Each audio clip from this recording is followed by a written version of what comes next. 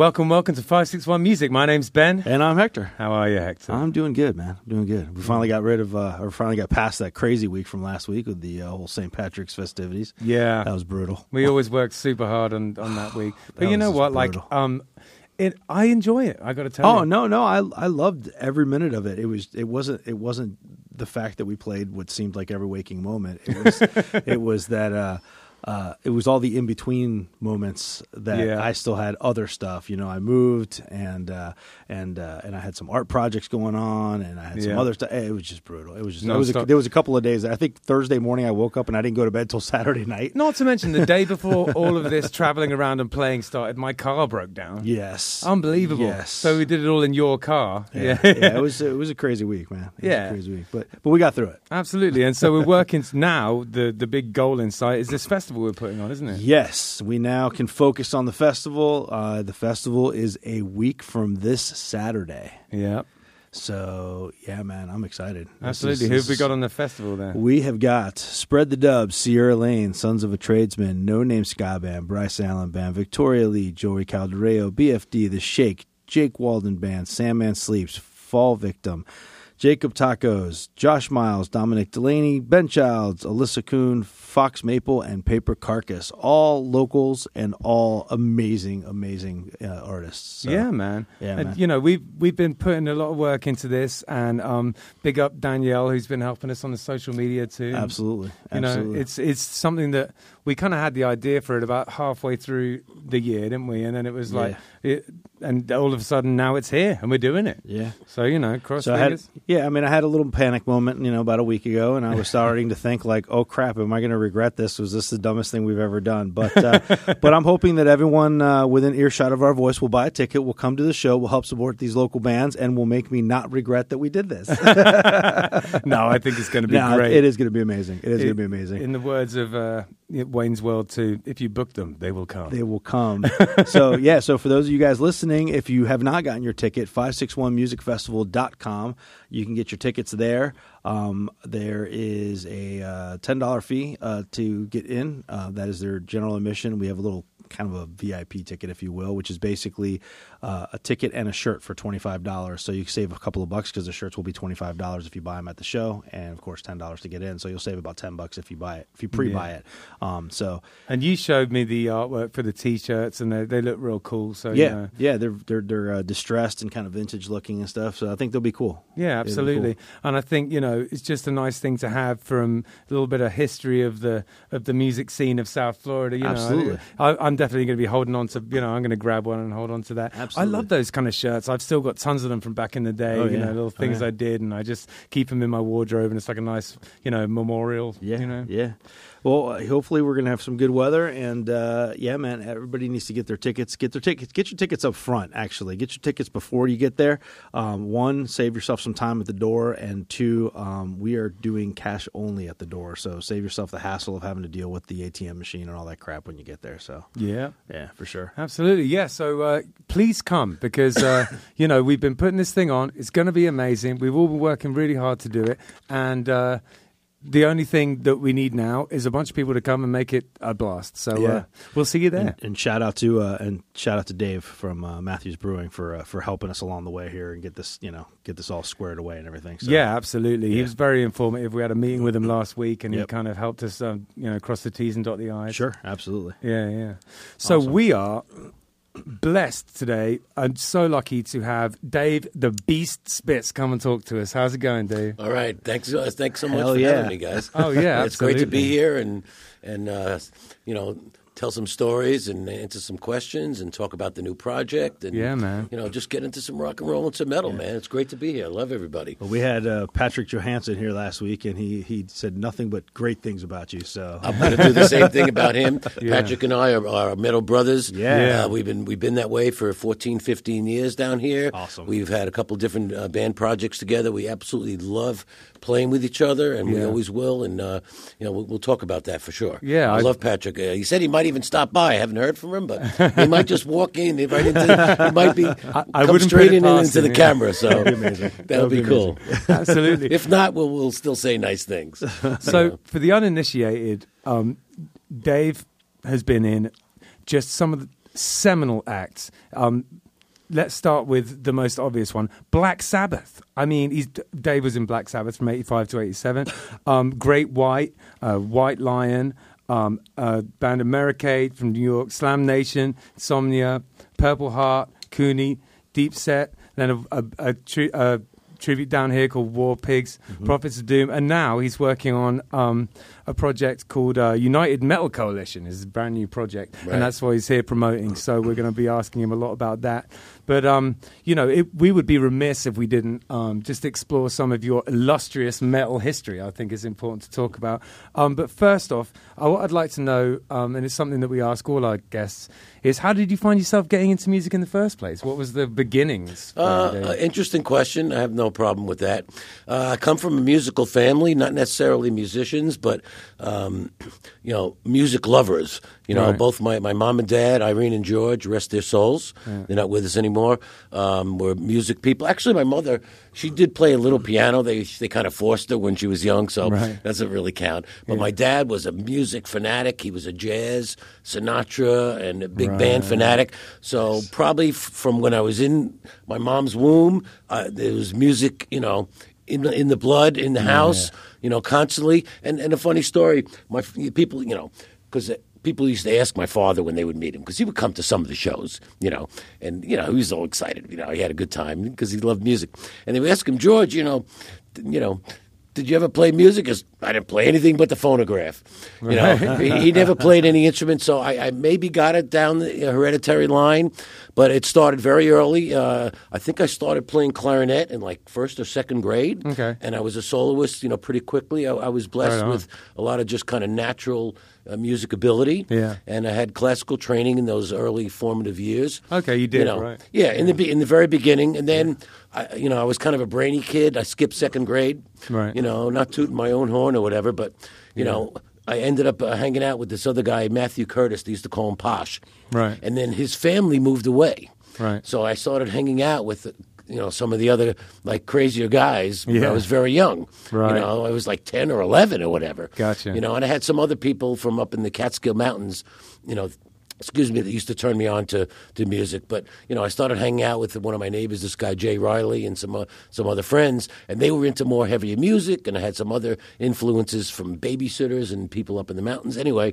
so I just started getting into rock and roll very young. Yeah, cool. So I kept bugging my father. I'm like, I was play clarinet, but I was like sick of that already. I wanted to get into, I wanted to play rock and roll. Yeah, I get it. So he got me like a cheap acoustic guitar. I think I took like 3 or 4 lessons at the local Samsondale music store, and I'm like, I want to be like Jack Bruce from Cream. He was really my main idol, right. In the beginning and stuff. So among others, and Whistle and other people like that. For sure. And Chris Squire and a lot of varied people, but Jack Bruce was really my main influence in the early formative days. So, and I kept bugging Dad, I'm like, you got to bring me a bass, and eventually he brought me home some like cheap bass, whatever. And I just taught myself, and then he got me a Gibson EB3, nice. And then it just kind of grew from there. So, I've been playing bass well over 50 years, for sure.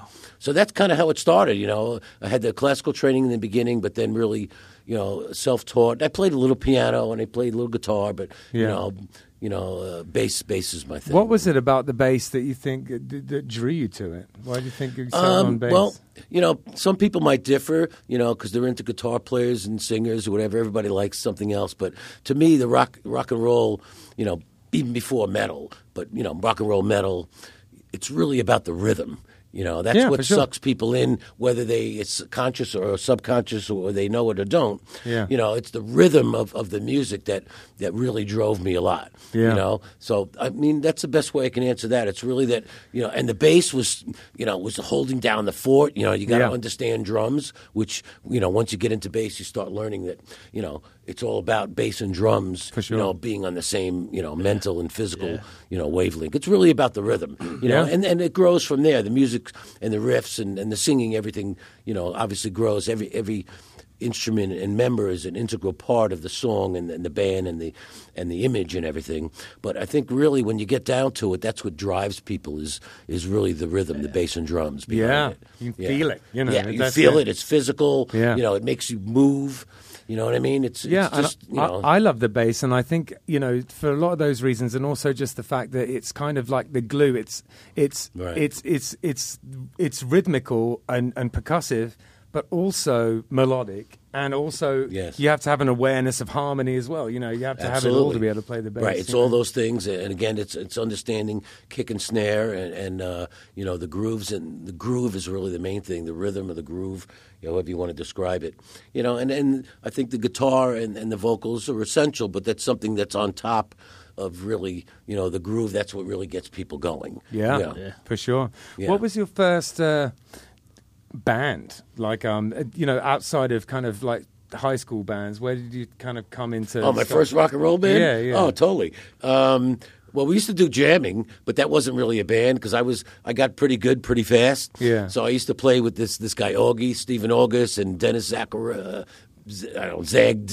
or something. They were like several years older. Now remember, when you're 11 or 12, if you're playing with guys that are like 13 or 14, 15, that's like a big difference at that age. Most guys that age wouldn't even talk to kids. Yeah. But they had found out about me in the community. Cool. So I used to jam with them all the time, and my neighbor Jay Riley. So I was pretty young when the older guys would kind of get me to play. But the first band that I had was I think it was middle school. I think maybe 7th or 8th grade, maybe even before 9th grade in high school. It was called Rockside. And we were pretty good. We did, of course, we did Sabbath. Right. We did Alice Cooper. We did Johnny Winter, stuff like that. I was like a heavy, bass player, beast guy, since the very, very early days. So right. How did you end up with your moniker, The Beast? How did that come about? Okay. Well, we had a summer house up in White Lake, New York, upstate New York in the Catskills. Now, I know everybody's heard of the original Woodstock, right? Yeah. Okay, so the original Woodstock stage was in Bethel, New York, in White Lake, New York. Right. Now, it was called Woodstock because it was originally scheduled to be in the town of Woodstock. Right. But they, less than a month, I think, before the concert started, they were flooded. They realized there's no way they're going to be able to host that many people, so they moved the site. Wow.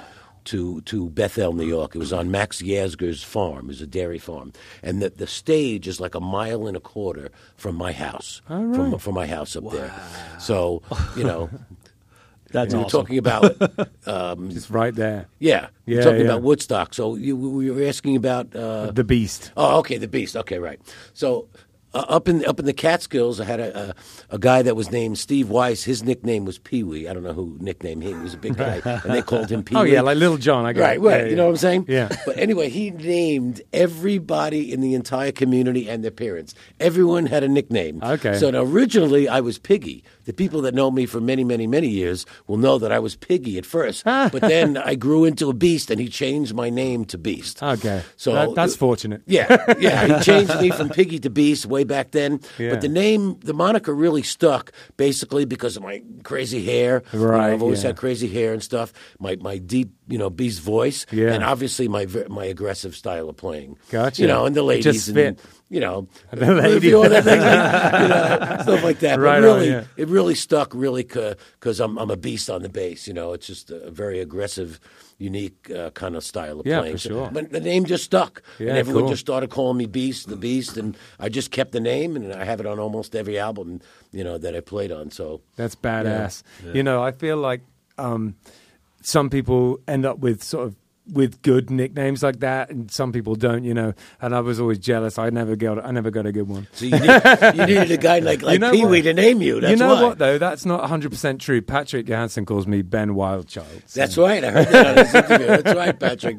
Nicknames are cool. Like I said, they can be good or bad. Doesn't matter sometimes. And if they stick, and it's just another thing that people remember you by. My wife's got a couple nicknames for me, but they're not very good. I thought you were going to say, but I can't utter them on air. Right. Yeah, that too. And, like I said, it just stuck. And people that know me, my closest friends, they call me Beast. Right. Beastmaster, Oh, yeah. Beastmaster Esquire, whatever. It's different variations or forms of that. But, I like that. It's stuck. Beastmaster Esquire. Yeah. It's a little bit of everything, Yeah, right? well, Beastmaster. The law, everything. That was a natural, extension mention there, but Esquire, because most people know I'm an attorney. I've been practicing over 22 years now. So right. Just the side note, what kind of law do you? I do personal injury, Okay. Accidents, and I do different types of contract work and stuff. Nice. Yeah. My wife actually has been working. 24 years now for a personal injury. Yeah, okay, so you can relate. Yeah.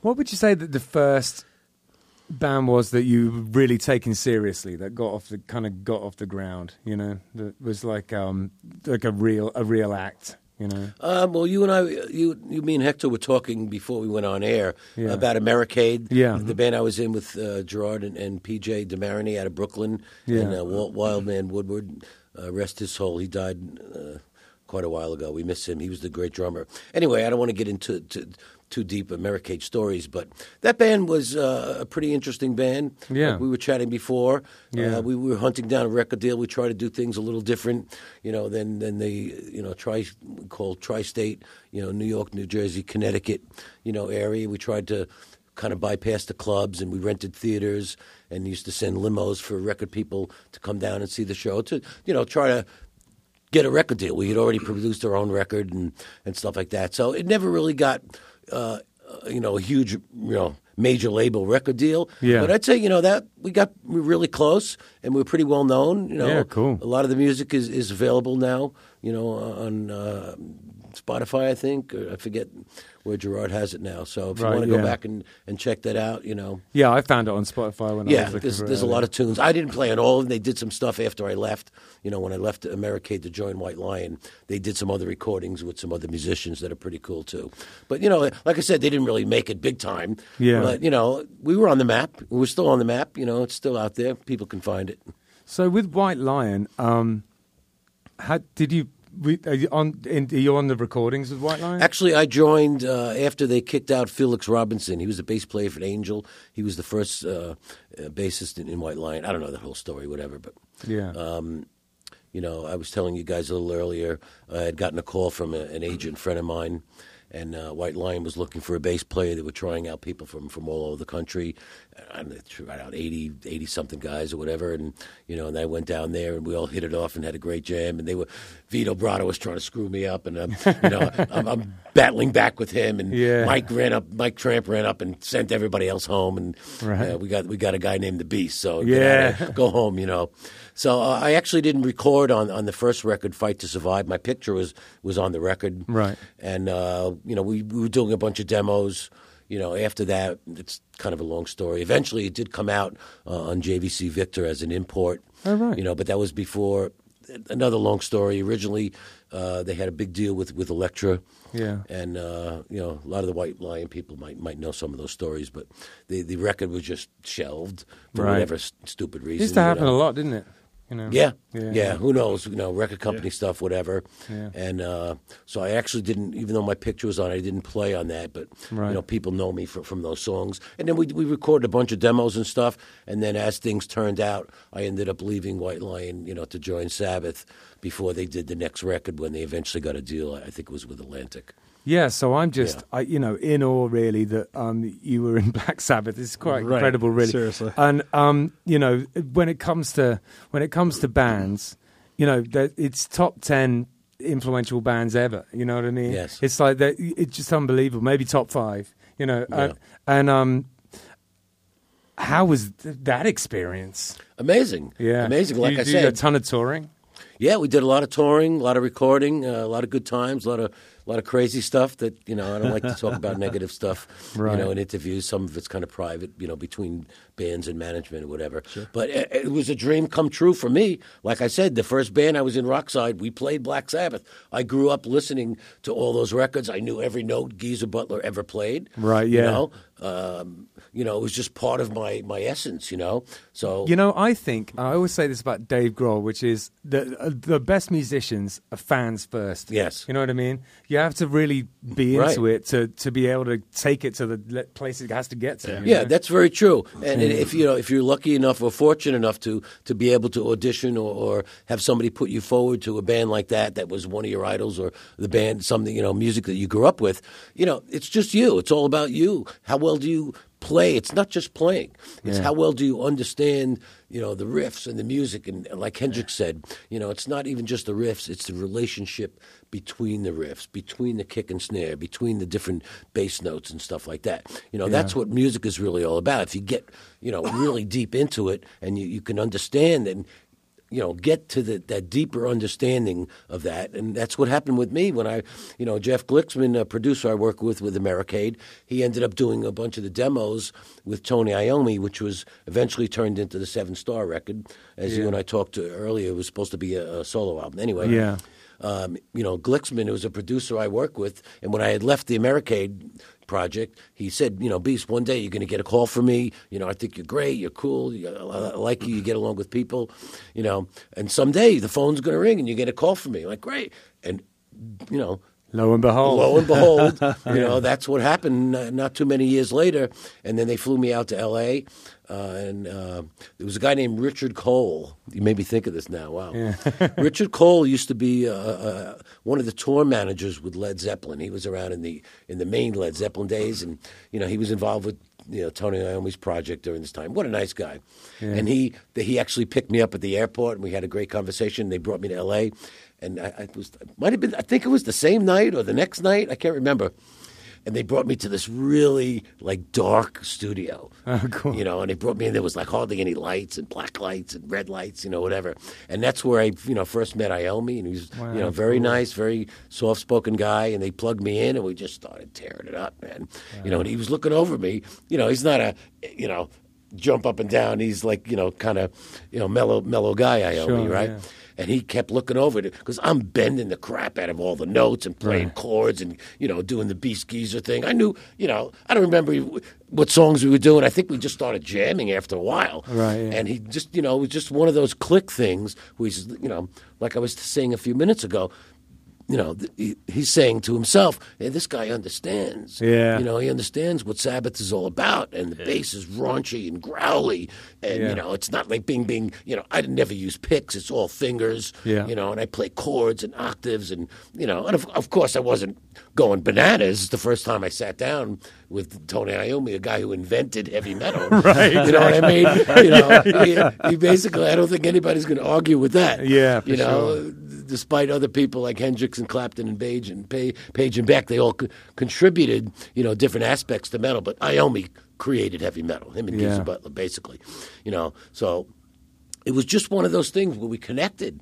Yeah. And I've heard stories, Tony and some other people have told me stories after I was in the band that there were other times when Geezer wasn't able to do certain things because of family obligation or whatever, and they would bring in some other English guys just to try to fill in, and they all, sat down and they played with picks, and I always get this guy out of here. Yeah. So I heard some stories like that, but like when you were asking, it was a dream come true for me. I was a young guy, I was in my 20s, and it was very exciting. I imagine. To play with people that you grew up with listening to, like you were saying before, it's a blessing, really. Yeah. I look back on those years as a wonderful time in my life, Yeah. Totally. It's good memories. How did so what was the experience like recording the record? Oh, very interesting experience. We had Jeff Glicksman, we were talking about before. Yeah. He was producing the record. And at that time, it was supposed to be Iommi's solo album, and the original idea was that each track was going to feature another world-famous, metal singer. Right. It was going to be Ozzy, Dio, Glenn Hughes, Halford, a bunch of other people. Yeah. Each guy on a different song. That was originally how it was. So when we recorded the basic tracks, just for that album, just guitar, bass, and drums, we had no idea who was going to be singing, really. There were no lyrics at the time. It was just basic structure of the songs and the riffs and the changes, and the arrangements and stuff, which is very interesting because it's, kind of a weird way to do a record. You want to know where the singing is. Sure, scratch tracks and stuff with all the vocals and everything. Exactly. So it was not done that way. Wow. Right. It was not, and there were some changes that were made, and some editing, when eventually Glenn Hughes was hired to sing on the whole record, for 7 Star. But when we originally did the basic tracks, it was just, Tony Iommi, myself, and Eric Singer on drums. And Jeff Nichols, there was a little keyboard, not too much, but Gotcha. There was a little. So it was pretty much like, really raw, basic tracks. I think they were a killer. They were, Yeah, it was like definitely. really heavy. It was obviously a different kind of Sabbath album because it was sure. supposed to be a solo album. Yeah, You know, I wasn't super familiar with it, but I've been listening to it over the past couple of days, and it is a different album. It's a good album. Great album. And we caught a lot of flack when it came out. Oh, really? Back in '86 because people hardcore, and I understood it because I was a hardcore Sabbath fan myself, and Yeah. I love Geezer to death. He's a like big trying one to of make my a Star big Wars movie or influences. something. It's just like hallowed ground. Hollow ground. And there were people out there that were like, "There's no way I'm not buying that record," But as time, progressed over many years, obviously, or 30 years already, people love that album. They praise that album. Even Die Hard. There's obviously a few holdouts. Sure. You're never going to please everybody with anything on this planet. You know what I mean? But generally, it's considered, kind of a masterpiece, really. Yeah. Because it's different than the other Sabbath albums. I mean, there's some bluesy stuff, In Memory, which is about Iommi's father. But you got In for the Kill, you got Turned to Stone, Yep. and No Stranger to Love, the ballad, which was the single they released. It's a very interesting record. I'm proud of that record for sure. Yeah, it did something like 70 odd, didn't it, in the Billboard charts? Yeah, like it jumped up there pretty good. I don't know Yeah. what the chart position was, Yeah. but like I said, even a lot of the diehard Sabbath fans, they over the years they've really come to love that record as like a very interesting time in Sabbath's history, which is a long history, and there's been a lot of people coming and going. Yeah. At least with that lineup, it lasted like the 3 or 4 years or whatever. It was a very interesting time. So when you were on tour at that time, were you doing the whole like back catalogue of Sabbath tunes? Was it when you go play a gig, like what did the set list look like? Absolutely, Right. Ben. Yeah. You have to. Yeah. It's Black Sabbath. Yeah. You have People to expect play it. Iron Man. People You expect it. have to play War Pigs. Yeah. And Bob Rules. But even then, there was a lot of albums. Huge famous albums. Bob Rules and Heaven and Hell. And we did a very interesting mixture of a lot of the classics and some of the newer classics. And we did a bunch of songs from the new album too. Right, yeah. Because obviously, we were pushing the new record. Sure. And but it was a very interesting show. We had like cool lasers and stuff. For back then, lasers was like a really cool hip thing. Yeah, really. And Iommi used to come out in the beginning out of a swirling like laser kind of time machine cool. thing, and he would walk down the ramp, and all of a sudden, boom, the lights would come on, and but we definitely did the classics, Yeah. War Pigs and then we actually, we changed things around during the different tours. But in one spot, we did a couple different medleys. We changed the medley a few times, Yeah. which even had like Zero the Hero in there. Right. A little bit of really heavy Geezers. And I had one of Geezer's old pedal boards. I used to turn every pedal on that board in this one section. I would just hold the bass up.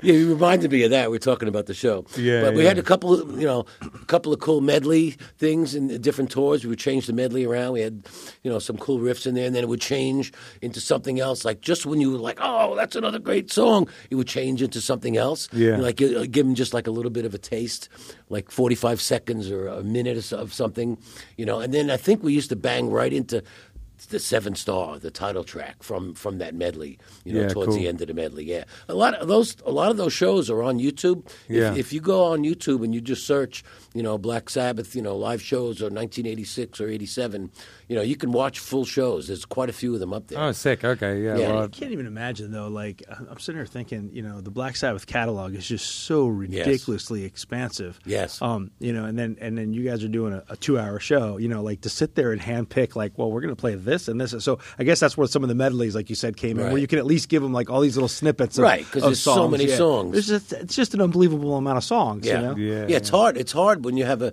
such a big catalog like that. You want to do, the fan favorites, but then, if you're Iommi, you're like, been playing those for 20, 30 years. Yeah. It's like, you're kind of sick of doing them. Well, you so want to push the new material too. Yeah, I you think gotta- that's you why gotta I, push the you new know, record for That's sure. why I asked. I wondered whether at that time the band was just kind of pleasing the fans, or whether he was trying to like push forward into something new. Sounds like it was a bit of both. It was a bit of both, yeah, absolutely. Yeah, and Iommi was very proud of it. If there's a bunch of, you remember Kerrang? Yeah. There's some pretty in-depth interviews with me and Iommi that are still up there on YouTube. You can find them, and even articles and ones that Iommi did himself, where he talked very highly about Eric Singer and myself.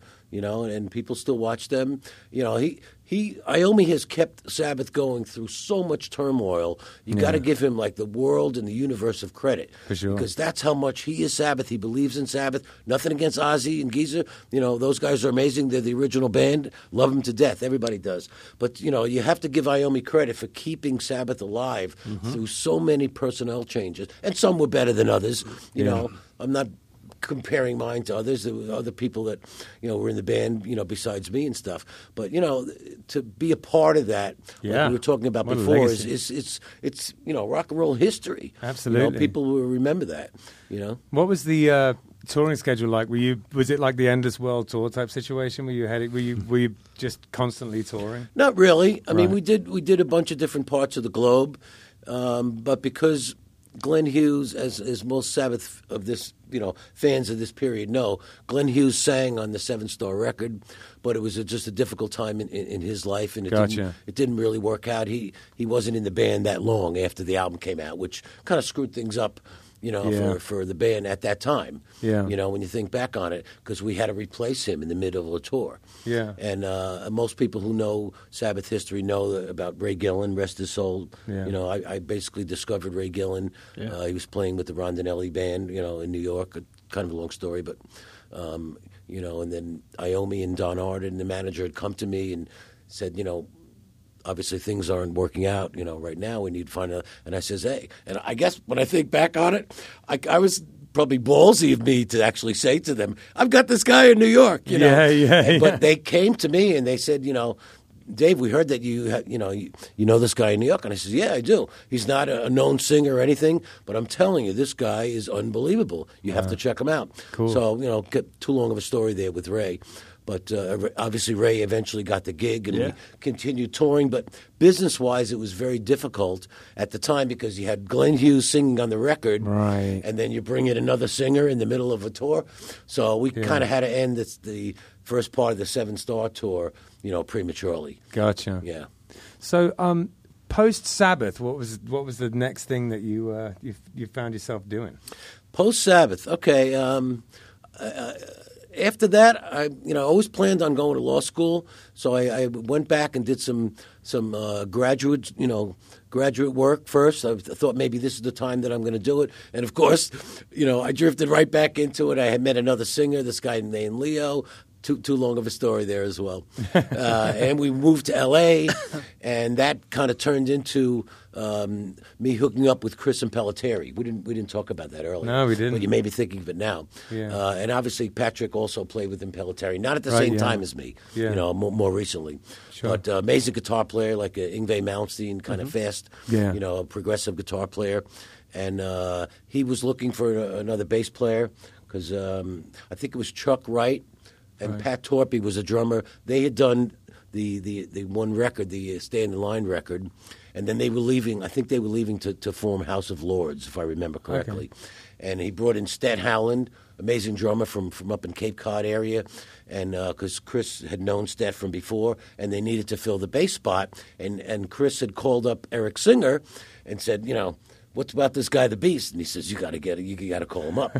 So actually, when I was in New York, I had gone back to New York for a family thing or something, and I gotten a call from Chris and Pelletieri. And when I flew back out, I had left the other project like immediately, you know, and just to join up with Chris. Right. So that's how I hooked up with Chris. So after Sabbath, you know, that was the next thing besides that little project that was in between. Okay, cool. Did you find yourself back out on the road with this project? With Pelletieri? Yeah. We were working on some new songs. We did a bunch of shows. We didn't do any major touring. Right. We did play Japan because we were on CBS Sony in Japan, Yeah. and they had a giant festival there. Oh, cool. Over 70,000 people, and it was the 20th anniversary of CBS Sony in Japan. That's awesome. So what they did was they chose one band from each of the genres on their label. Like Billy Joel was the headliner. They had Art Garfunkel, the Hooters, weird lineup, and we were like the metal guys, right? You know, with the Pelletieri. And that was a very interesting trip. We got to go to Japan, which I loved. It was a lot of fun. and we did a couple of warm up shows for like radio contest winners. And there's a recording of one of those shows that's still on YouTube somewhere, which is really really good. And obviously Graham Bonnet, we didn't mention, he was the singer. Yeah, world famous singer from Rainbow and Alcatraz. Yeah, and Graham's a good buddy of mine. I saw him a couple of years ago down here. So, shout out to Graham if he's ever gets a chance to hear our interview. But so we had we played some big shows. That was over 70,000 people in Japan. Wow. We did a handful of the shows. I played in Japan, but not to 70,000 people. Yeah, it was really something. It was a lot of great experience. Or to 70,000. Japan is great just to go there. It doesn't matter how many people you play. If you ever have the opportunity to go there, I know Patrick's gone quite a few times. Yeah. And so is Dave Linsk. We're going to talk about those guys in a couple of minutes. But I'd love to be able to go back there. I really have good memories, of Japan. That's awesome. It's really a fun place. Absolutely, yeah. When I went there, it was. I don't have that many moments where I felt like a rock star. But in Japan, I remember we were in Tower Records and they had like a cardboard cutout of the band. Yes, we got to stand next to the cardboard cutout of the band. Cool. That was a mega rock star moment for me. Yeah. I loved that. Yeah, I had a really good time there. And the guy who was walking us around, the I guess the promoter guy, like the artist relations guy, he was the same guy that dealt with Snoop Dogg, and he just treated us exactly the same way. He was taking us all these like super nice restaurants and getting us all drunk and everything. I have the same memories, Ben. Yeah, the same memories. They bring you all these cool sushi places. Yeah, and there was so many fans at the hotel. Like they knew. I don't know how they knew where we were going to be because we didn't know half the time. They would just. Let me tell you something. When you have guys like that, when they bring you to Japan, you are going every minute. They have you booked on the famous puppet show. Did you do the puppet show? No, really? No, I didn't. Oh, everyone! I wish I did. They do. They put you on this puppet show where you're on this.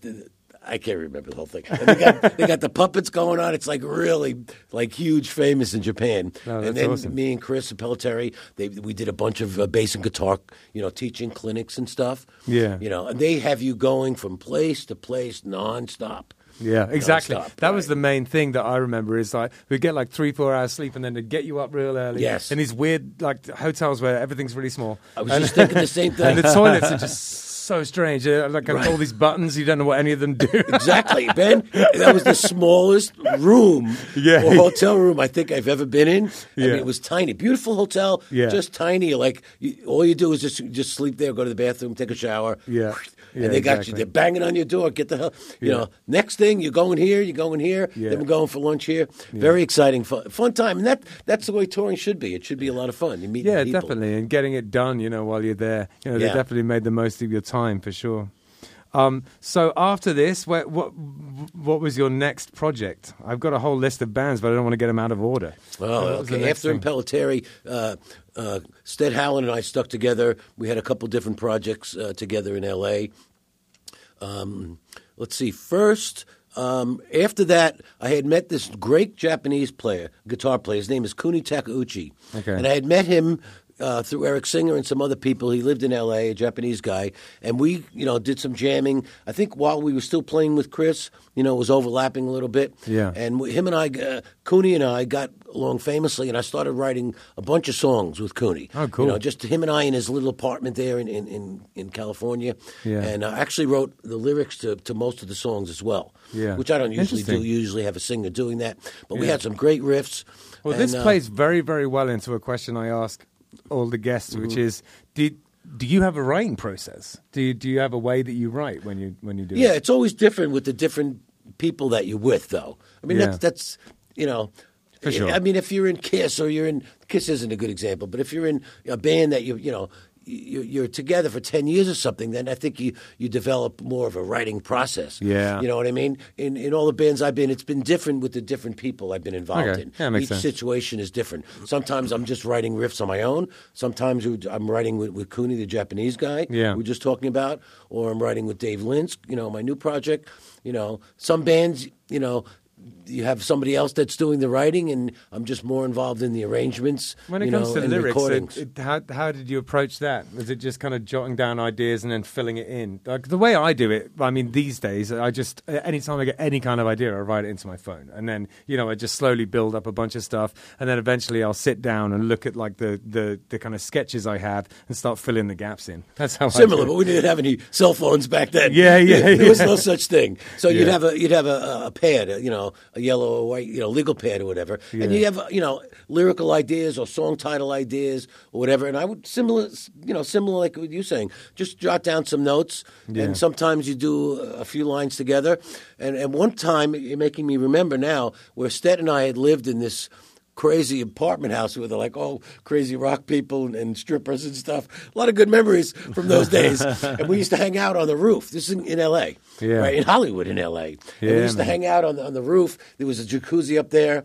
And I used to have my pad up there, and I would get a lot of ideas, and I would have headphones. I'd be listening to stuff, and I would make a lot of notes. I think I wrote a bunch of the song lyrics up on that roof. In the jacuzzi. Yeah, in the jacuzzi. Or getting a suntan, in between the jacuzzi. Yeah. But anyway, we're talking about Cooney. So, and Eric Singer was involved in that too. Okay, they both play drums in different tracks and stuff, depending on the schedules. And we recorded quite a few songs. We never got our own deal. It didn't kind of fizzled out. But I think Cooney eventually put out, there's, I'm trying to remember, he had a crazy title for the album. I'm going to check it. Let's see if I can remember. Fucked Up was the name of what he put out. It just says Cooney, and the album title, excuse our French, was just called Fucked Up. So, That's perfect. And I haven't seen Cooney in a long time, but I still listen to those songs. I have them on my iPod and stuff, and there's some heavy stuff, there's some lighter stuff, some ballads, and I love those songs. Where are we at in the timeline? What year? That was is like 89. Okay. 89, 90. And then Stet and I, we were talking about, moving in progression. Then after that, Cooney thing was still kind of happening, but we were like looking to create a whole new thing. And Stet and I wanted to find two other guys that were like very animated. Stet's like, he stands up and plays drums. Anyone that's ever seen him play knows that. And he's really like energetic, type of drummer, a lot of personality. Yeah. So we wanted to find two other guys, a guitar player and a singer that kind of fit that we could find. So we eventually did. Amazing guitar player, a guy named Chet Thompson. Yeah. Was famous more as a guitar teacher around L.A. He also toured with Dora Pesh and some other people. And then this amazing singer used to be in a band called White Tiger, which was a very big band out of New Jersey. Okay. Different than White Lion, different guy. A guy named Neil Thomas, great singer. My hair's pretty long now, obviously. Neil had the longest hair I've ever seen on a man back then. I remember him. We're still good buddies and stuff. He lives in Jersey. And then that became Slam Nation. Yeah. And we recorded a whole bunch of songs which are really good. Again, trying to get a record deal. Another, stupid long story. We were like this close, and it didn't happen. So then Stet and I had another band. We had a band called Purple Heart. Yeah. And then we used to do a side project called the Stench Patrol. we would fly back from L.A. to the East Coast, New York and Cape Cod and Connecticut, and do just three. It was a trio with Stet and I and a guy named Doug Blair, a great guitar player. And we did that. And then we had another band called Big Richard. I mean, the bands just never stop. I'm always doing something. So no, I dig it, man. It's awesome. It's super creative and energetic, and it's what it's all about. And then I went to law school. After the big, I was heavily back into karate. I'm a high-ranking black belt. I don't train. That's right. Yeah, I don't train that right. much right now. I've been into karate since I was like 12 or 13. Yeah. Traditional Goju-Ryu, one of the three most traditional styles in the world. Yeah, you studied under some major players. You're exactly right. Yeah, I was Chuck reading about Merriman that. Yeah. was my original sensei. He just died in October, so God rest Sensei Merriman's soul. But he was. The karate people will know this. Like karate was pretty new to the U.S. to the Olympics. I think he was the first guy that was hired to train the Olympic team. Yeah. So you're going back into the, I think, late 60s or early 70s. But I was lucky enough to be able to train, with him when I was very young. Yeah. I was up to right under black belt when I trained with him. And let me tell you, dojo is a karate school, right? Yeah. This was a tough dojo. Right. Most people didn't last like 5-6 months. Yeah. And we were like, totally dedicated, like Bruce Lee, crazy fanatics. We had Bruce Lee posters all over our walls, back then in the 70s. So I had a very intense beginning, and then I was in and out of it, for music and metal and touring. And then when I moved to L.A. after Sabbath, I got heavily back into it more than I ever was. Oh, wow. Out in California, out in Thousand Oaks, a little outside of L.A. And I ended up hooking up with Sensei Mel Pralgo, who I love to this day. He's an amazing teacher. And he was originally a karate guy from New York, from some of the same Chuck Merriman, the old school guys, but he was in California. And then we ended up being part of what's called the IOGKF, the International Okinawan Goju-Ryu Karate Do Federation, right, which was headed by Sensei Morio Higona. Getting a little deep now. Yeah. But for some of the karate people, they might get into this, this part of our interview. Yeah, absolutely. And he is like the highest ranking, legitimate ranking, Goju master in the world. Right. So like Hector was saying, I've had being fortunate to be able to train under the guys, the branches from the original tree from Chojun Miyagi. Wow. So, now one of these guys, just doing a little research before the show, but one of these guys, you were like a top teaching student or something? That's right. Good point. In Mel Pralgo's dojo out in California, this is like 92 was the time where I was doing the first Great White record. Yeah. Right? I had I was training like 4 or 5 days a week with Sensei Pralgo's dojo. And I hadn't trained in a long time. So, he took me under his wing, and I became what's called Dai Senpai, which is the top student in the class. Yeah. Right. So I eventually started teaching a lot of the classes, where Sensei would teach, some of the really advanced stuff to the black belts. I would start the classes, do all the warm-ups, and teach all the, the moving basics and stuff.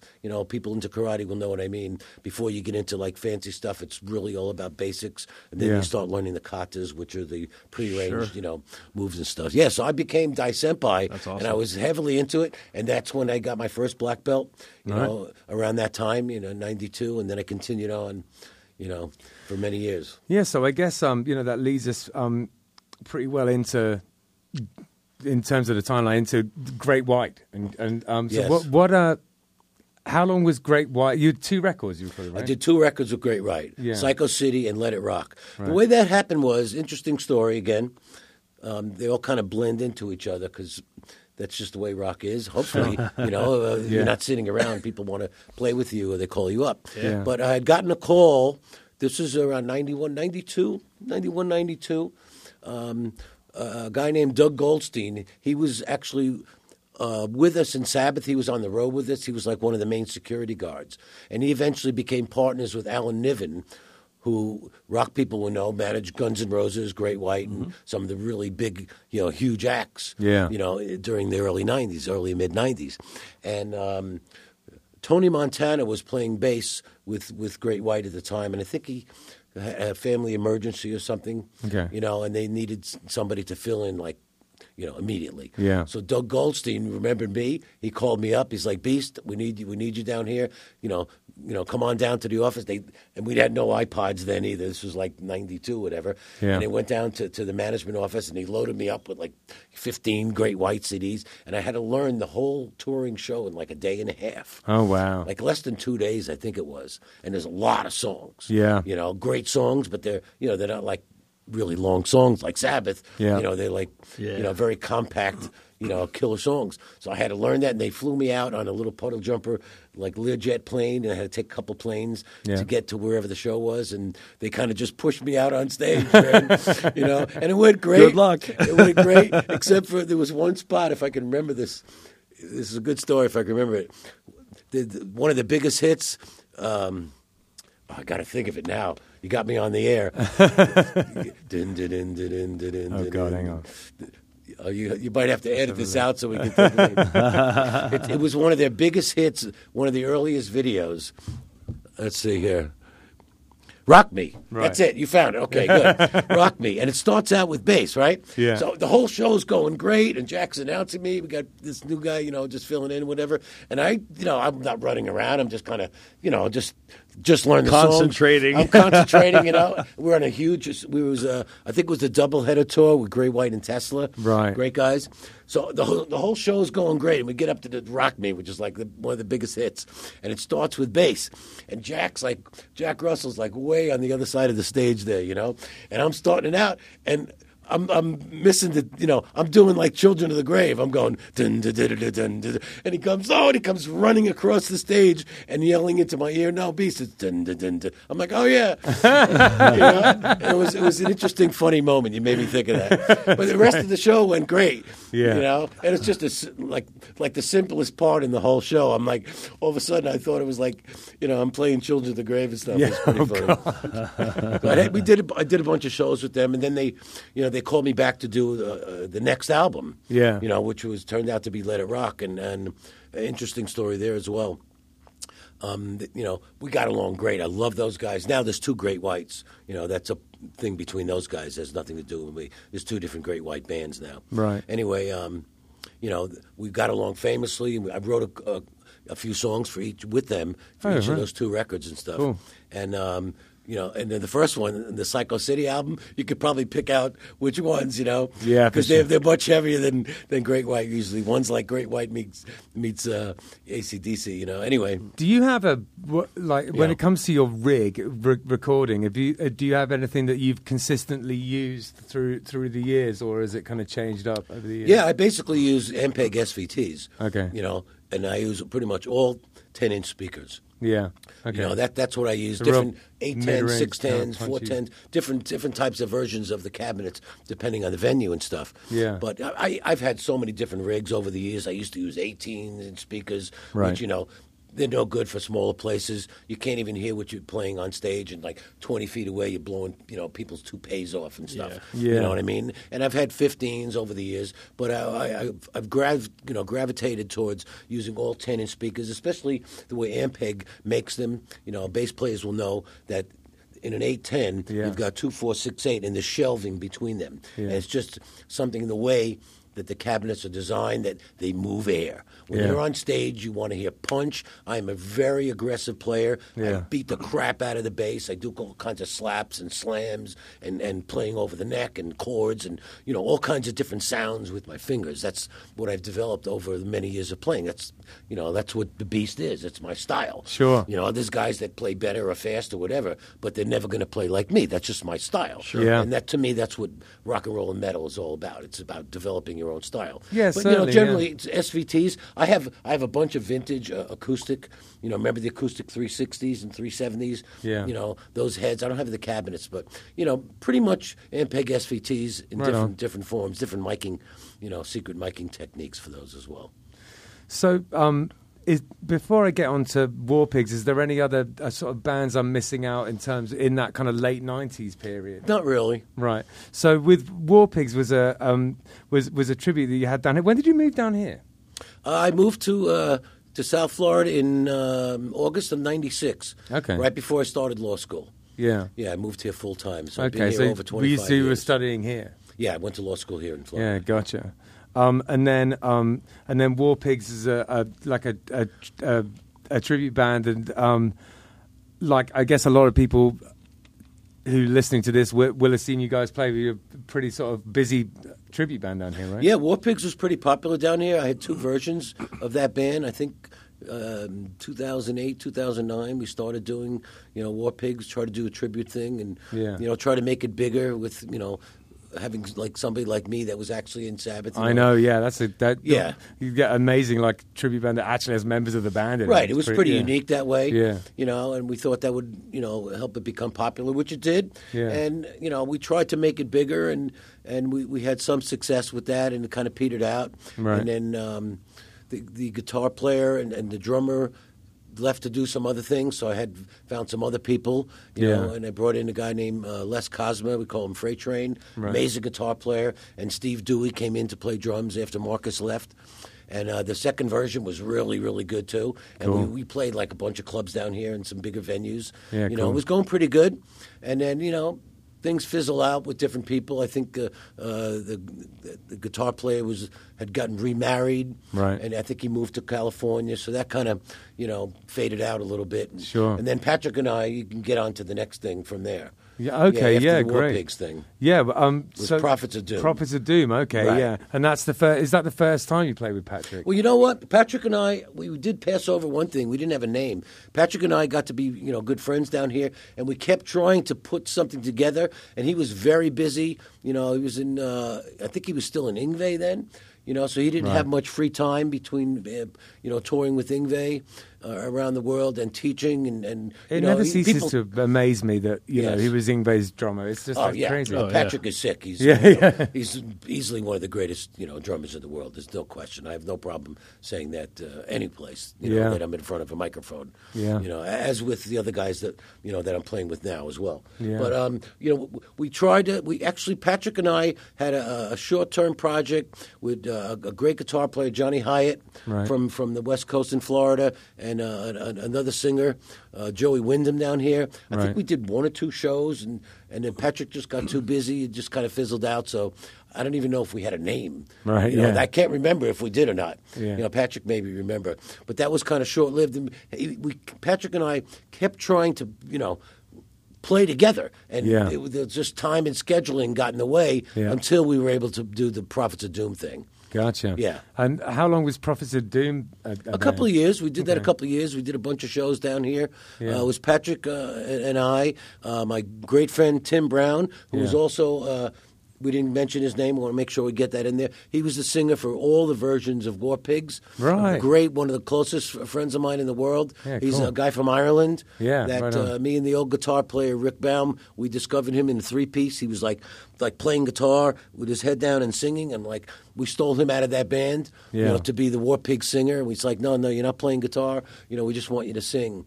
So I want to make sure we get Tim Brown's name in there. Absolutely. So he was the singer, and Patrick, and a great guitar player, a guy named Eric English, who Patrick had played with Captain Nasty in a different band. He was in with Patrick. I think he mentioned that to you guys. Yeah, he so did, yeah. I met Eric through him, and then we did Prophets of Doom. We did a lot of heavy stuff.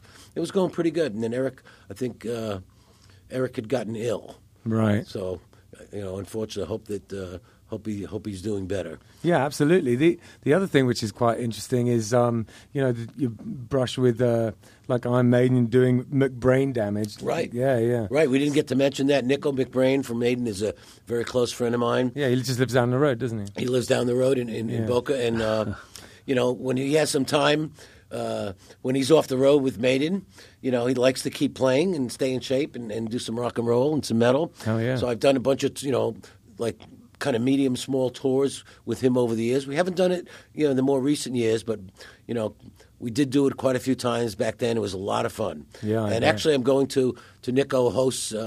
He's very much involved in a big charity event called Home Safe, right. And he does an annual thing, a big charity event, which is this Saturday down at the Hard Rock. Oh, it's this Saturday, really? Yeah, it's this Saturday. Yeah. Okay. So I'm not playing at it. I'm just there as a guest. Yeah. So it'll be nice to participate at the charity. Is it an all-day thing? No, it's an evening thing. Yeah. Gotcha. Yeah. The only reason I ask is because we got a gig, so I want to come, but I can't come. No, it's in the evening. All right, gotcha. So I think that leads us nicely into your new project, the United Metal Coalition. Tell us a little bit about that. Yes, UMC, the United Metal Coalition. This is a new project that Patrick and I have been putting together for a while. And I'm happy to say it's starting to get off the ground. It is new, but it is starting to happen. And we've got unbelievable, amazing guitar player named Dave Linsk. He's been in Overkill for a long time. Yeah. And he also did a bunch of stuff with Sebastian Bach. Yeah, wow. He was in a project called Hail, another one, Speed, Kill, Hate. He's pretty much known, mainly from Overkill. Right, yeah. And let me tell you, I played with some of the greatest guitar players on the planet. Sure. Dave Linsk is a genius. Wow. I have no problem saying that, just like I was praising Patrick a moment ago. Him and I just hit it off. We met. We were both teaching at the Rock and Roll Fantasy Camp a couple of years ago. Yeah. We've kind of vowed to do something together. We had a really interesting connection and chemistry from the moment we met, and then we plugged in. even just doing like Zeppelin and the stuff that we were doing for the fantasy camp. Yeah. You and I have to play together. Hell It took yeah. a little time. We had pandemic got in the way for a while. Yeah. Obviously it did for everybody. And we've got it going. We got a bunch of songs. We did a couple of big shows. We just played for the Monsters of Rock cruise. We did the big cruise party thing with like thousands of people there. There's a bunch of videos. I think you're going to show something. Yeah, you know eventually. what? Let's do that right now, Okay. and then we'll come back and we'll talk about it a little bit. Sounds great. Cool. Check it out.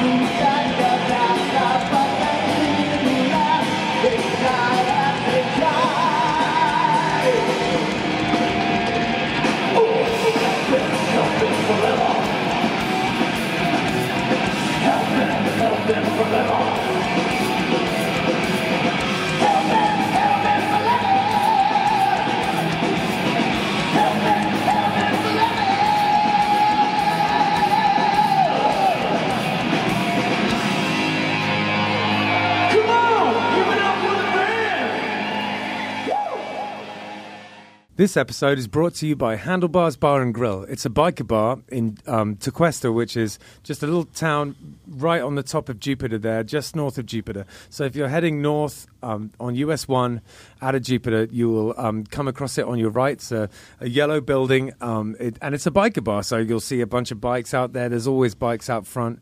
And my father-in-law, Peter Pinello, he reopened the place.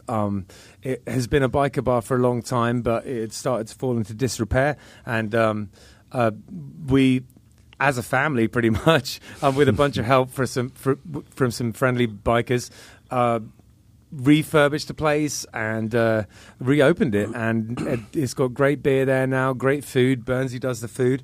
We do a bike night every second Thursday of the month, and I do an open jam on the fourth Sunday of every month. So if you are an aspiring musician or someone who just wants to come and hang out and play some tunes, or if you want to try out any material, come down to the open jam and it's actually this Sunday. So if anyone wants to come and jam with me on Sunday, I will be at Handlebars Bar and Grill, and you can come and check the place out. Awesome. Yeah. Our next sponsor is Backsaver LLC, and Backsaver LLC Chiropractic Care. They are local here, West Palm Beach. Dr. Christopher White, a good friend of ours, good friend of mine, good friend of the family's, friend of the show, and a fantastic guy who is actually sponsoring our 561 Music Festival. So big ups to him for that.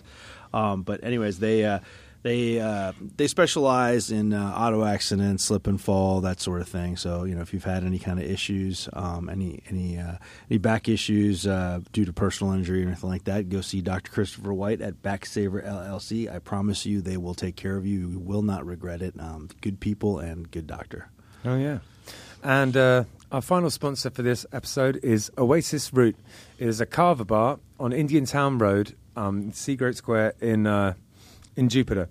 Now, if you've never had carver before, it is a Polynesian root that they grind up and turn into a drink, and gives you a little bit of a kind of a buzz, but it doesn't intoxicate you, and it's kind of like a little social thing you can do, you know, so a little bit like going to a coffee house or something like that. And it's a great place. Jim, who owns and runs the place, is a very nice man, friend of the podcast, and he helps us do it, sponsors it, so thank you very much, Jim. And it's a cool spot. I'm in there, you know, quite often, so if you want to come and hang out with me at Oasis Fruit, then you should do that. It's a cool place. Yeah, they have kava and coffee and kratom and some different things like that, and they do a poker night in there, and they, you know, you can play video games, or he pretty much always has a classic movie running in the mornings, if that's your kind of thing. And it's just a nice little community of people. It's like a bar, but no one's drunk, which is pretty cool if you ask me. The bonus plan. Exactly, yeah. All right, cool. So, yeah, that was a great video we just watched of you guys playing Hellbound for Leather. Could you tell us a little bit about the members of the band? Yeah, we touched on a few of them. We talked. We got Patrick Johansson on the drums, and amazing Dave Linsk on guitar. Yeah. And I have to mention our great new singer. His name is Daryl Beach. Oh, yeah. He was from a band called Salty Dog. They were signed to Geffen. Right. A couple of records with them back in I think, you know, in the 90s, maybe a little ways back. And he was also in quite a few bands in Texas, and I think he was originally from Oklahoma. Right. And Dave Linsk did some writing with him before, you know, we got involved with this project. They've known each other for a while. And it turns out that I know a bunch of people that Daryl knows, but we never got to meet until recently. Right. So we were actually hunting for the right singer for this band, and Dave, you know, mentioned let's bring down Daryl, and it's worked out great. He's amazing. You know, we're doing some covers right now. We're working on original songs. We're going to be recording very, very shortly on our own music. But in the meantime, we wanted to get the buzz out on the band, so we, you know, going out and doing some shows with just some really heavy covers like, you know, Painkiller and Hellbent for Leather and a bunch of Sabbath, you know, Symptom and stuff like that. You know, a lot of cool songs. And Daryl is just kicking ass, man. The guy's a great singer. There's very few guys that can cop like Rob Halford. Yeah, you know, for trying sure. to do Painkiller. You know, and he, believe me, he's great. And shout out to Daryl. And it's brilliant. going great. It's United Metal Coalition. And we're just getting going. You know, got a few shows. We're working on talking to a couple of different agents and promoters to try to get some more shows going. It's exciting that you. I wasn't aware necessarily until I spoke to you that, you know, you're planning on writing music and really doing it. Absolutely. That's exciting. The covers is fun to do. You know, to play some of the venues. You know, down here in South Florida, you got to be able to do, you know, some covers. And we're looking to do some bigger venues because we got a whole show. We got a big show. We got giant backdrops and stage scrims, you know, that we use, you know, and you can make them smaller or bigger, you know, depending on the size of the venue and the stage and stuff, you know, because we use a lot of equipment when we play. Doesn't mean that it's, you know, so ridiculously loud to blow people away. It's pretty loud. You know, it's pretty intense. But, I couldn't imagine you playing quietly. No. You don't seem like a guy who plays quietly. You can't. I mean, it all starts with Patrick on the drums. You know, and whether it's or not you all have downhill a from there. plexiglass screen in front of it, it's not going to matter. You know, it all starts from there. But we have a show, and we want to be able to do the whole show. You know, so it's important to, you know, have, and like we were talking before about bands and a little off camera, you know, it's really about the chemistry. You know, the rock and roll, it's all been done a trillion times before, you know, and you know, everybody can play these riffs. It's not how you do the riffs, it's the presentation, it's the show, it's people seeing you having fun and rocking out up there. You know, when I see a singer, I want to see the veins popping out of his skull. You know what I mean? You know, when you see me play, I'm just whacking the bass, you know, and Dave just ripping, you know. I mean, that's what you don't, like when you see us, you're not even sure who to watch. You know? You know, it's just like a fun event. People, you know, really, really digging it. And we're looking forward to doing some more shows. And, you know, there's a bunch of videos, like one of them we played, you know, that are on YouTube. You could just search United Metal Coalition. There's a bunch of, you know, pretty cool videos that are up there. And hopefully, you know, be some other ones soon. It's a cool name. It's a real, like, solid you like the name? supergroup name. Here's a funny story. Solid. We've been trying to come up with a name for this band for like 8 months. I have so many lists. I can't even tell you. Dude, I'm in a band called No Name Ska Band because we couldn't figure out a name and we just called it No Name Ska You can Band. relate. I'm not even going to mention any of the other names. Doesn't matter. Yeah. We've had lists and lists and band rehearsals where we'd stop for an hour and talk about the name, and we were so close a few times. No, that sucks. Yeah. And plus, it's really, besides just coming up with something cool and heavy and metal and original, it's almost impossible to get a .com. Yeah. With that name. I mean, there was a couple of names that we were like almost agreed on, and then they were taken. Or some guy wanted like $500,000 to buy it from him. Sure. So, I mean, that's not the be-all, end-all, but that was a big part of it for us, to be able to get a .com. So when somebody does a search for the band name, boom, you're right up there. You're on the top. They're going to find you right away. So that was important to us.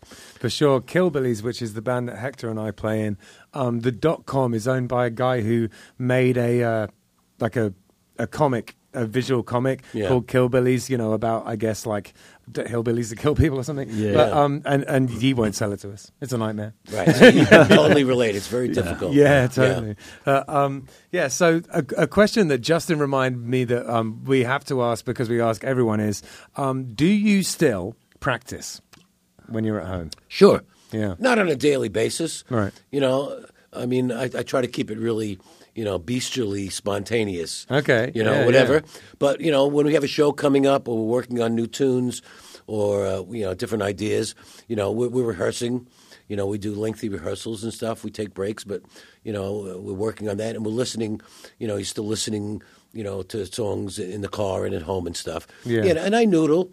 I noodle around. I keep my fingers in shape and stuff. Yeah, cool. But it's not the same. Once I put the bass on and I'm in the room with the guys, that's a whole different thing than Sure, niddling. yeah. I mean, you know what I mean? I've been doing this a long time. So, I don't sit there and practice, 5-6 hours a day. Like, back in the day, I used to do a lot more of that. Yeah. More, I try to keep it more spontaneous, and keep the articulations and the chops together. I sent you a couple of pictures of some of the basses we were talking about before. We didn't touch on that yet. Yeah, you want to take a look at them? Let's do that. Absolutely. People might be interested, in that. We talked about some of the amp pegs and stuff. Absolutely. I mean, this is pretty much usually one of my main stage basses. This is a Stuart Spector NS2, a vintage model. This is actually the only one of these in the world. If you can look close, you see it has a whammy. It's got a bar in that, which I'm kind of known for, using them. And that's not. I have some basses with Kahlers. There's only pretty, two companies that really made them for bass. Kahler. Okay. And I have quite a few with Kahlers. This is actually was done for me personally by Ned Steinberger. Wow. We're getting a little deep, but Ned Steinberger and Stuart Spector were partners back in the 70s. Right. And then they eventually split up and created their own guitar companies. And I'm good friends with both of them, and they're both geniuses, obviously. Yeah. Steinberger, changed guitar in a lot of ways. But without getting too deep, this is called a transposing tremolo, which he put on this bass for me personally because he asked back when I was getting into the bar stuff, and I was endorsing some of Steinberger's and Spector's products back early as White Lion. Right. I used to go to Spector's factory in Brooklyn and pick out necks, and and I used to do spec demos and stuff on some of his different guitars that he was building. Besides, this is one of his main standard shape, the NS2, which actually stands for Ned Steinberger. Okay. I think they created it together. But anyway, through Stuart, I got to meet Ned Steinberger and did a bunch of stuff. I don't really use the main Steinberger basses on stage. I did a few times. They were just too small for me. They're just amazing instruments. But a lot of guitar guys obviously did. Yeah. And so back then when he was promoting this new, the whammy bar, the transposing tremolo, which the way it works is there's a notch. You can use it as a whammy up and down, but it had a notch where you could actually click it into like 6 or 7 different guitar tunings, more so for 6-string guitar, than bass, where it was just, without retuning anything, you could just be in, a whole step, 3 whole steps down or whatever. Very cool. It was ingenious. Yeah. So he needed somebody to do the Steinberger demonstration videotape. So he hired Rick Derringer to do the 6-string, and I did the bass thing. And in return, he said, instead of paying me, I'll give you, some instruments and stuff. Yeah, cool. So he'd give me a couple of Steinbergers. And then at that time, I was heavily into using the Spectors.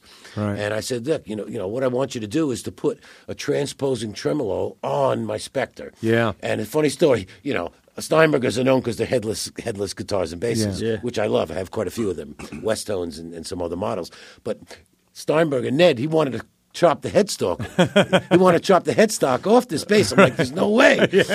Nothing against that. I don't have a problem using the double ball strings or whatever, but you can't do it. So he compromised, and he says, it has a special brass nut on it, and you can't see it that closely, but if you look at the bottom of the picture, you can see the bar there. Yeah. And what he did is he cut, it's a special type of, installation for that. It's different than the Kahler tremolos.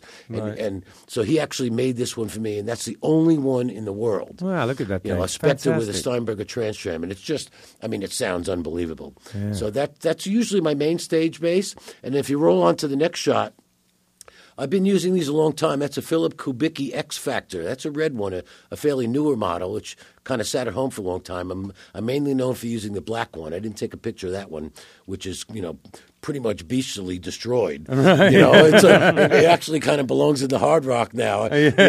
From my fingers coming off the strings, like you ever see like people put dents like in the wood? Yeah. There's like a 1/2-inch gouge in the black ones. Fans of mine have seen me use it before, but in some of the recent shows I've been using this. Cool. It's just an amazing bass. He worked on the space shuttle. It's all based on ergonomics, interaction of man and machine. Oh, yeah. I could talk about it for an hour. We don't have much time, but I switch off between pretty much the Spectres and the Kubickis. List for this band right now, and I probably have over 150 basses. Wow. They completely taken over my house. Yeah. So that's another story. We were talking about it earlier. Hector brought it up that both of our wives are sort of worried about us because we have 20 guitars or whatever. It's like it doesn't even touch the kind of level that you've got. It's complete insanity. Yeah. And I think I took one more picture. That's just one wall of some crazy stuff up there. Yeah, there's a Guild Blade Runner on the top left. That's a very, very rare bass. Joe Perry made it famous. If you remember, he did it. Right, Did it in the famous Aerosmith video. His was all black. I think they only made about 100 guitars and 100 basses. That's very expensive. Then there's a Flying V, there's a Gibson Flying V, and the smaller one on the top. That's really rare. That's a Stanley Clarke Spellbinder, right? Which I haven't really used on stage much. It's just a very, very rare instrument. Next to that is a BC Rich Warlock. Hard to tell unless you zoom in, but that does have a Kahler whammy on it. Right. And that's people have known Warlocks. You've seen that shape everywhere. For sure, But that one is quite rare because it's a neck through. Most of them were bolt-ons. Right. But that's a neck through, and it has, besides just the factory Kahler whammy installed, that one actually has all the advanced BC Rich Bitch. The Rich Bitch was a famous shaped guitar. Yeah. Has the Rich Bitch electronics in that. And the one next to the Warlock is a Lace Helix, very interesting bass.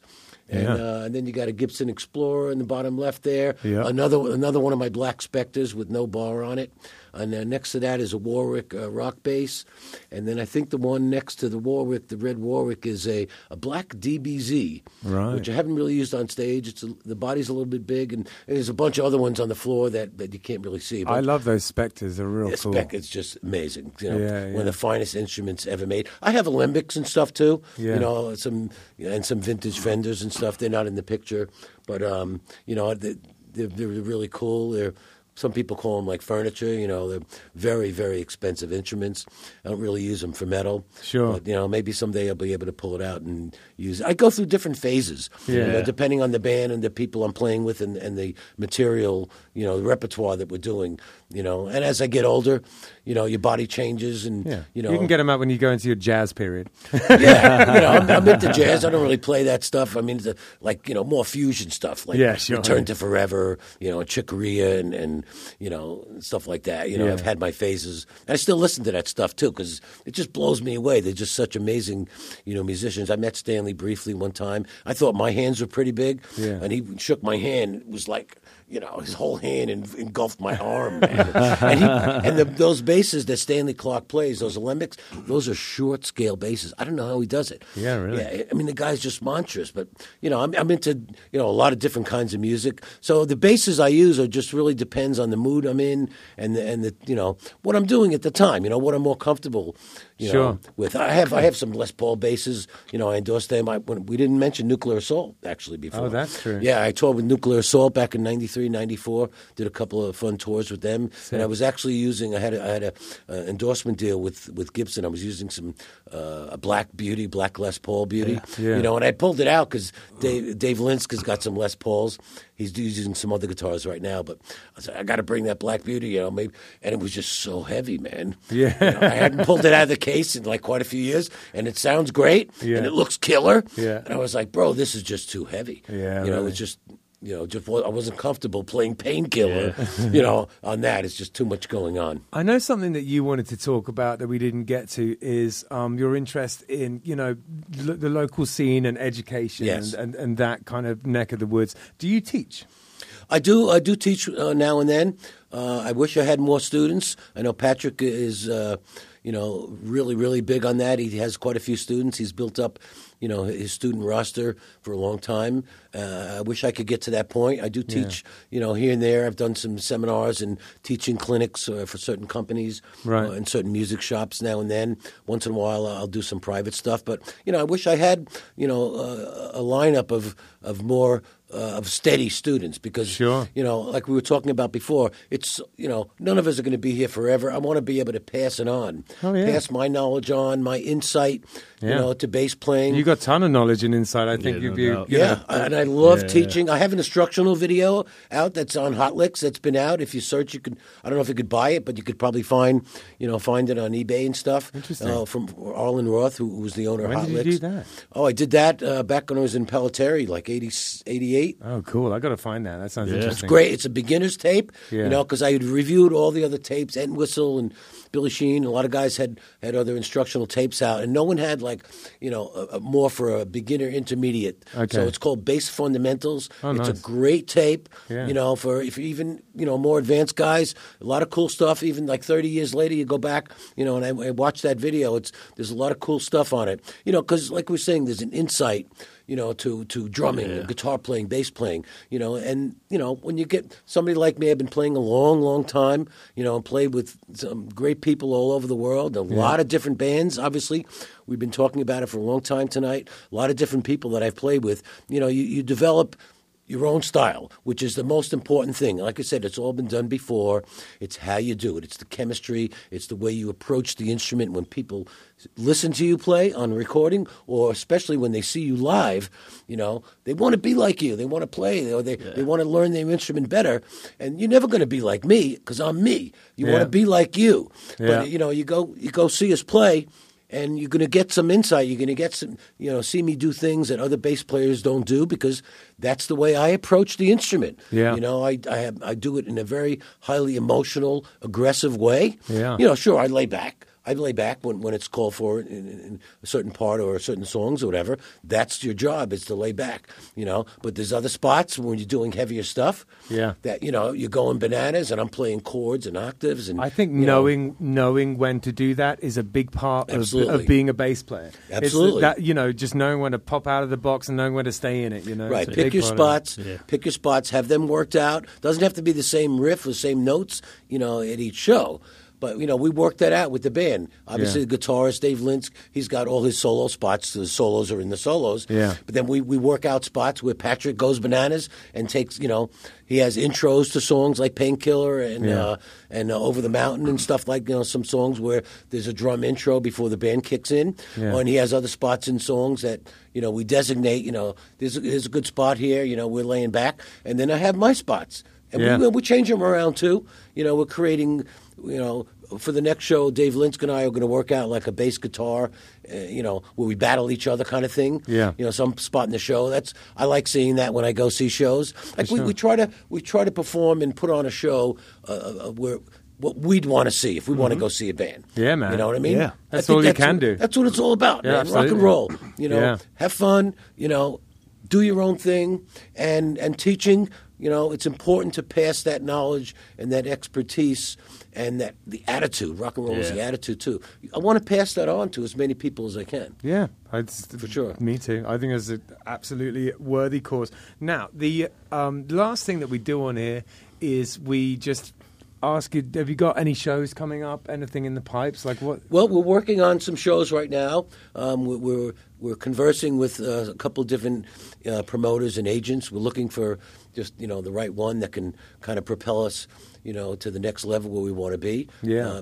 We don't mind playing clubs, but we like playing the bigger clubs so we can use more equipment and use the backdrops and the stage show. Sure. Because we don't want to, we don't want to appear small. We want to show people that it's the real thing. It's not an ego thing. No, I get it. I know. No, it's not like we that were at all. talking about it earlier, and it's really honestly, it's a presentation thing. Right. If you present as a bar band, you're going to be a bar band. And if you if you want to be something else, you have to present as that. You just it's how it is. You got to look big and sound big, and people remember that, and that way you can garner more people coming out to the venues and hopefully make some more money. Yeah. When it's not really about the money, we do it because of the love of music. I know Patrick touched on this when you were interviewing him on the last episode. I have the same feeling. Everybody wants to make money. It's expensive to travel these days and to move the gear around. Yeah. And especially in our environment after the pandemic and gas prices. And, it's pretty tough out there right now. So you got to be able to, make some money. Yep. And, we just want to put on just a great show. Everybody come to the show, have a great time, and say, I love that band. I want to come back and see United Metal Coalition. Where else are you guys playing? Yeah. Look me up. Go to Facebook. Look us up. I can't wait to see you guys. Yeah, go to YouTube. We have a website that we're, a .com, which we talked about. Yeah. I think we've got a little bit up there. It's in progress. So, that's what it's all about. And for me, it's about the people that I play with. Yeah. You know what I mean? It's really about the chemistry and the love of the musicians. It's always been about that. Yeah. Pretty much in a lot of Me the too, older man. bands we talked about. Me too. Yeah. Music and your life, they just it blurs together for me. It's the same Right. thing. Yes. You don't want to be in a band with dicks. Right. That's not going to work with me. Or the talking- ego crap either. It just doesn't work with me. Like we were talking about earlier, though, like the chemistry thing is a huge thing, and that translates, not just to you having fun and enjoying what you're doing, but it translates to the audience. I mean, if they don't see you having fun up there, they're not going to have fun at the show. I mean, Absolutely. that's just a fact. So Yeah, that's a fact. and I'll tell you, we were just playing a show the other night up in Melbourne.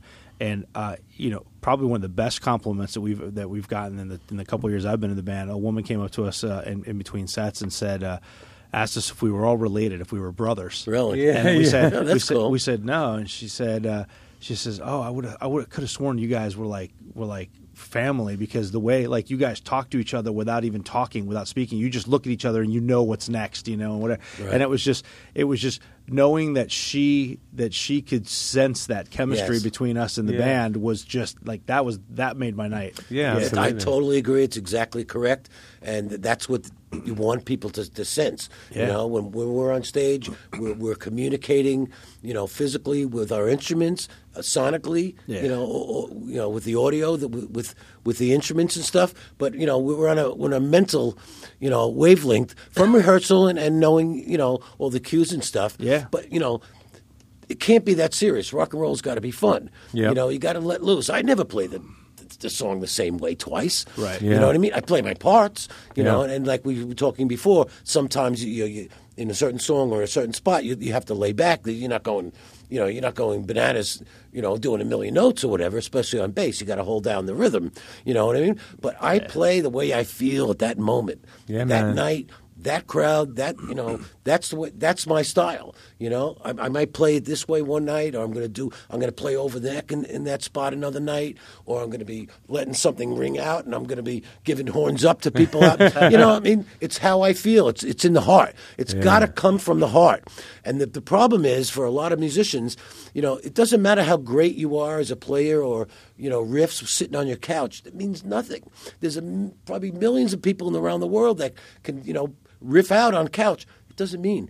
How well do you play with other people? How well do you relate Yeah. and create that chemistry with your band members and let that flow off the stage? That's what people come to see you Yeah, play for. for That's sure. what it's all about. Yeah, definitely. So we've got a couple of gigs coming up. We got Das on Friday the 25th. We're playing there from 7 to 10, and then And then on Saturday, we're playing Paddy at Max. Paddy Max from 9 to midnight. And then I'm doing the open jam on Sunday at Handlebars from 4 to 7. Dave, thank you so much for coming. We really appreciate it. Absolute pleasure. It's been an having you absolute here. pleasure. Yeah. It's been an honor. Yeah. Thank you. Yeah. Listen, thank you so much for having me, inviting me to your great show. It's a pleasure. My honor to be here, spreading the word and telling some interesting history stories. Absolutely. A lot of bands back there, For sure. I think people probably learned something. Hopefully, from this. And Hector tags all the bands. He's going to be there all day. All right. there's a lot of music, but I'm always excited about the project and the band that I'm doing currently. Obviously, For sure. It's fun to talk about the history in the old days. A lot of great stories, and they always keep flowing out. At different interviews when people ask different questions, they come out. Yeah. I forget about certain things, and remember that happened, whatever. But I'm always psyched about the people that I'm playing with. I'm playing with just great people right now. Yeah. And hopefully it'll turn into something bigger, so we can continue to play. Absolutely. I we appreciate know you guys we know having me. Patrick, and Patrick's Thanks so much, Ben. amazing musician and amazing guy just all around. So Yes. I can only imagine that the other guys in the band are Absolutely. equally as amazing. So Yeah, they are. We always try to get the right people to fit. Yeah. And sometimes it works, sometimes it doesn't. Like we talked about some of the other bands. Sometimes it's short lived, and sometimes they last longer. You never know. Yeah. Life changes all the time and stuff. Yeah. But the guys we have now with Patrick, Dave, and Daryl, we have a really cool chemistry. It takes time to develop that too. Yep. It doesn't mean we don't butt heads once in a while. That's part of it. But you got to be able to butt heads and then say, "Hey, I love you, bro." Yeah, exactly. Let's get rid of that song, or let's change this around, or whatever. Whatever it is. Yeah. If you take it too personal, then you're not going to make it as a band. It's true. And people are not going to sense that the cool chemistry that we've been talking about for a while. Yeah, it's true. And the guys that we sense got that. at the moment, like in Killbillies, it feels like that. It feel like a band of brothers. Like you could say something dumb, and everyone will get over it in 5 minutes. You got to you get to that point where it goes beyond the superficial, and you're It has to get to that point. Yeah. Otherwise, it's not going to work. It's a waste of time. Yeah. Time is valuable. To all of us, and and especially if you're going to go on the road and you're going to be traveling together, you got to be able to get along, and otherwise you're going to be killing each other. Oh, yeah, exactly. Because you're spending more time, with each other on the road than you are if you're married or in your home life. It's really. not an easy thing. Yep. Especially as you get older, we all get set in our ways, and Yep. you know what I mean. So it's really, really ultimately important to have the right people. And for young musicians out there, you have to search, to try to find those right people. When you're putting a new band together, it's not that easy. You have to kind of search and try to find that right fit. Yeah, It might no take doubt some about it. time, but it's worth the extra effort to find. And it's not always the guy that's the greatest musician either. Yeah. I In fact, mean, hopefully, I want to say that it usually isn't. But obviously, amazing musicians are amazing musicians. But Yes. in my experience, it's more important to find someone that fits. Yeah, it has to be somebody that fits and you get along and you're able to, don't think you're so great. We tell each other all the time, hey, let's change that part around, or Beast, maybe you shouldn't, do it that way. Whatever. I have no problem with that. Yeah. I might not agree with it every time, or we might try, a couple different versions of it. We do that all the time. And Dave Linsk and I, we even change some of the stuff that's underneath the solos. I'm not Yeah. going to point it out. You might see it if you come see us play. That's for you to figure out. Yeah. But we want to play that song, but.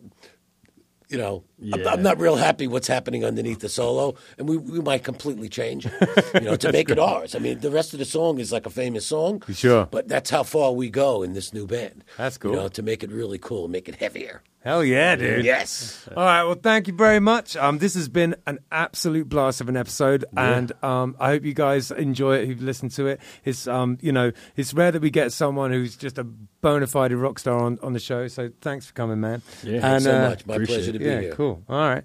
Peace Cool. out. Yeah. Peace out. Everybody sing, it's what we're doing.